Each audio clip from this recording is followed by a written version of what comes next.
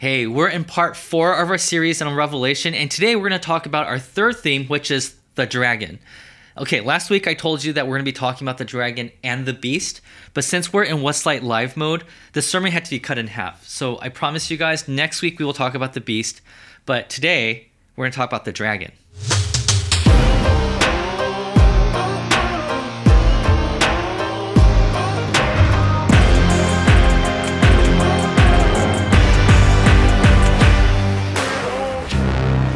So today we're talking about the dragon. And I don't know if you know this, but the theme of dragon goes all the way back to the book of Genesis. Yeah, the first book of the Bible. Oh, and before we begin, I need to say this, okay?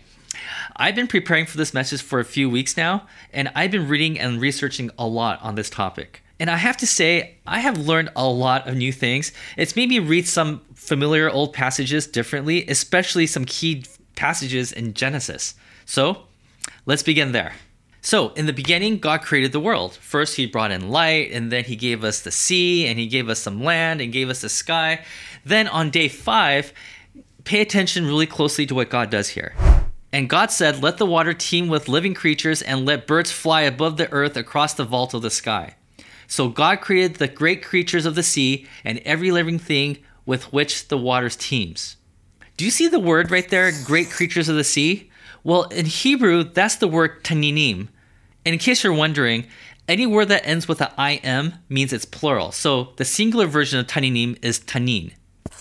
Now, I use the NIV translation of the Bible. And scholars who wrote the NIV looked at the word taninim and thought the closest word in English was great sea creature. Well, what do the other translators think about this?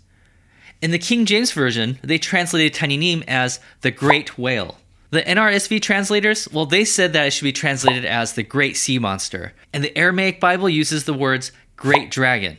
So which one is right? I mean, one common technique Bible translators use to translate words from a dead language is to find out how this word is used in other passages in the Bible. So here is the word taninim used in Psalm 74. "It was you who split the sea by your power. You broke the heads of the taninim in the waters. It was you who crushed the heads of Leviathan and gave it as food to the creatures of the desert." So there's two things we could learn from this passage. First, the taninim has more than one head, since it seems that God broke the heads, plural, of the taninim. And the second thing we know is that the sea creature has a name, the Leviathan, or in our translation, Leviathan. So we know right away that it's not a whale. And if you're wondering, are there other verses in the Bible that uses the word taninim? There is. In Isaiah 27, this is what it says, and it's very interesting. "In that day the Lord will punish with his sword, his fierce, great, and powerful sword. Leviathan, the gliding Nahash, Leviathan, the coiling Nahash, he will slay the Tanin." So what is Nahash? Well, Nahash is the Hebrew word for serpent. Okay, so let's review this again. The Tanin is also known as the Leviathan, which is also known as the serpent.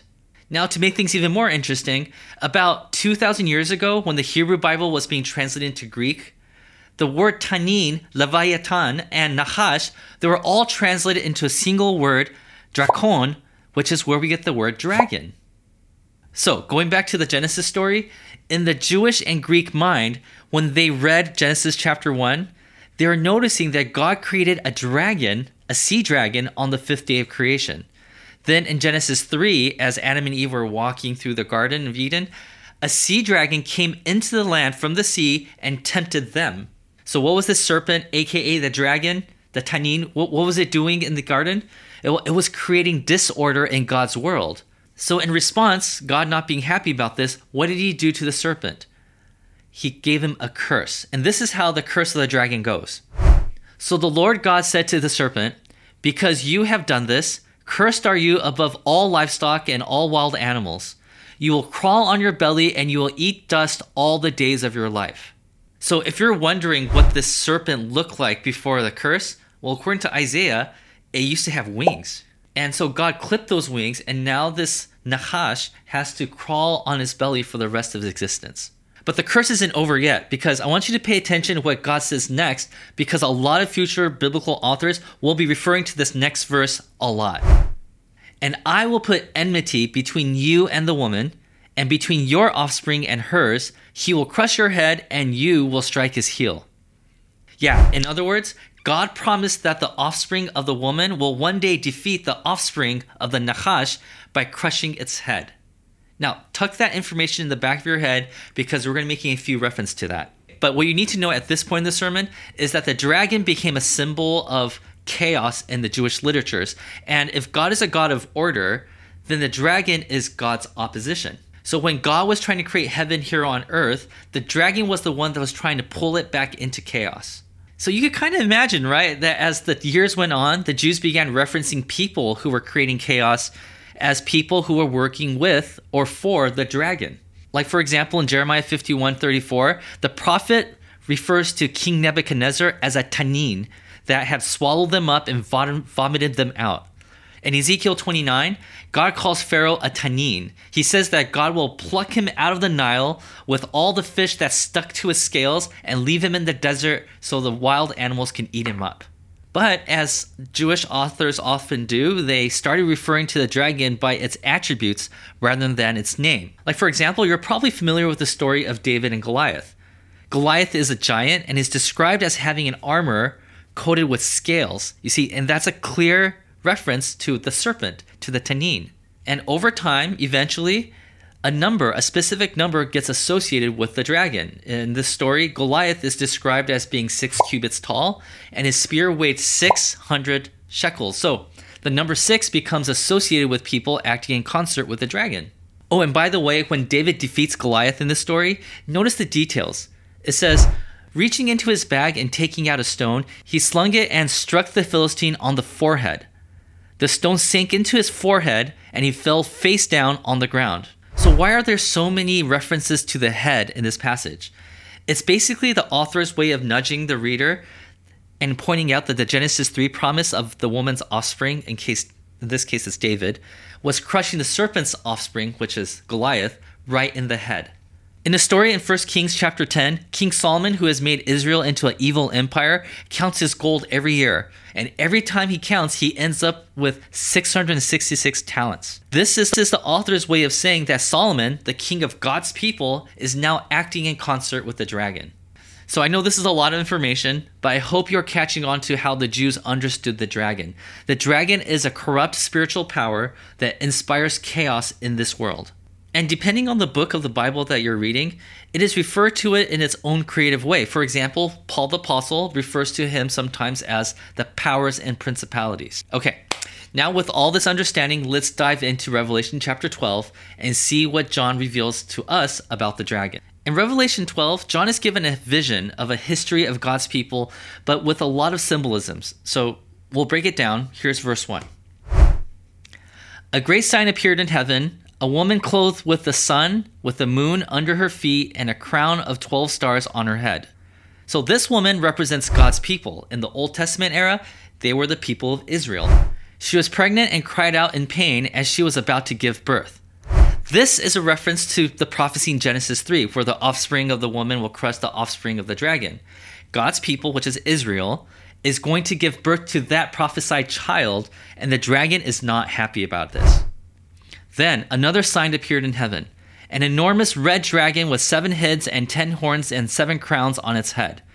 Its tail swept a third of the stars out of the sky and flung them to the earth. The dragon stood in front of the woman who was about to give birth so that it might devour her child the moment he was born. She gave birth to a son, a male child, who will rule the nations with the iron scepter, and her child was snatched up to God and to his throne. So the nation of Israel is giving birth to a child who is to rule all the nations with an iron scepter. This is a clear reference to Psalm chapter 2, and this child is King Jesus. God's people, again, which is Israel, gave birth to Jesus who will destroy the dragon. So the dragon wanted to destroy him by nailing him to the cross, but Jesus resurrected and was taken away. Let's continue. The woman, that's God's people, but by this time in history, John's referring to the church. They fled into the wilderness to a place prepared to her by God, where she might be taken care of for 1,260 days. This is the Jewish way of saying temporarily or like for a short time.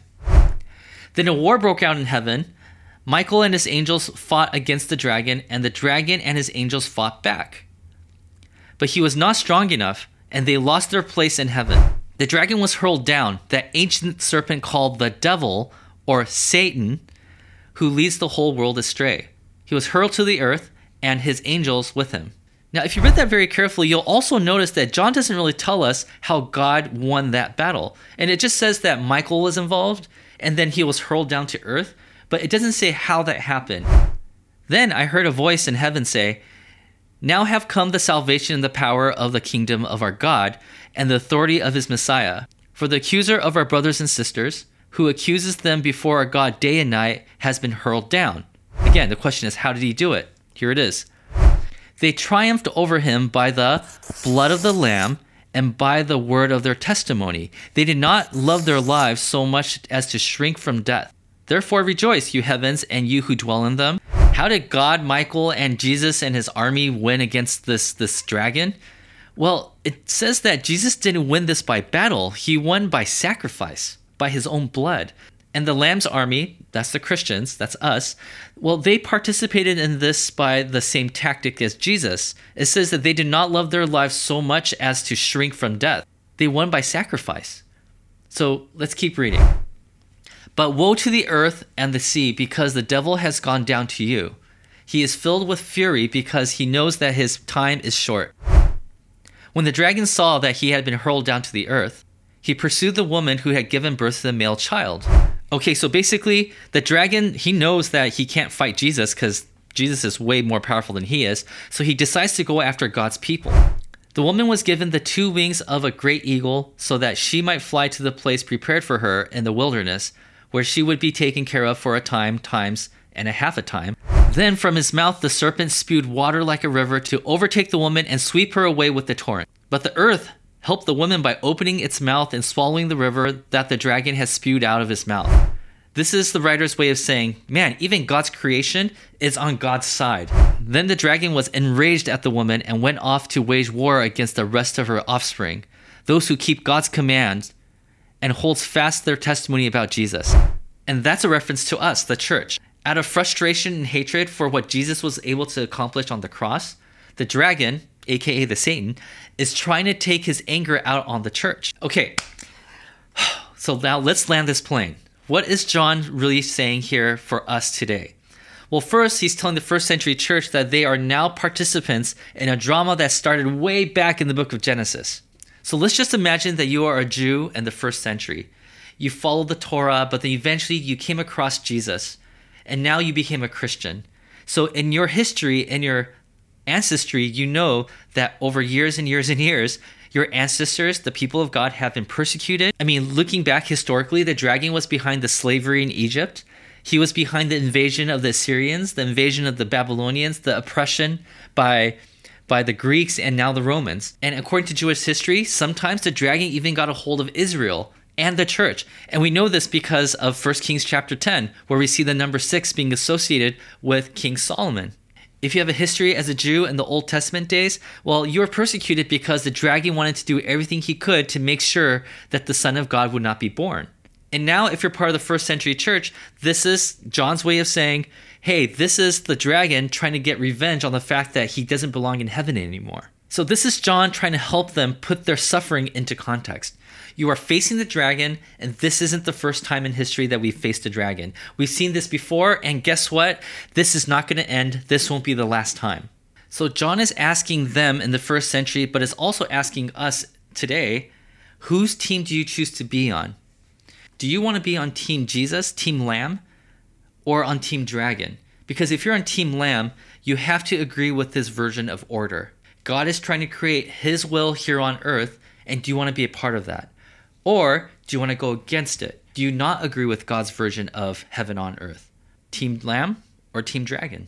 So church, may you not give in to the influence of the dragon. And you could do that by loving, sacrificing, giving, and forgiving one another. And may you see that you are playing a crucial role in this cosmic drama that started on the first pages of the Bible. And may we all experience heaven together. God bless.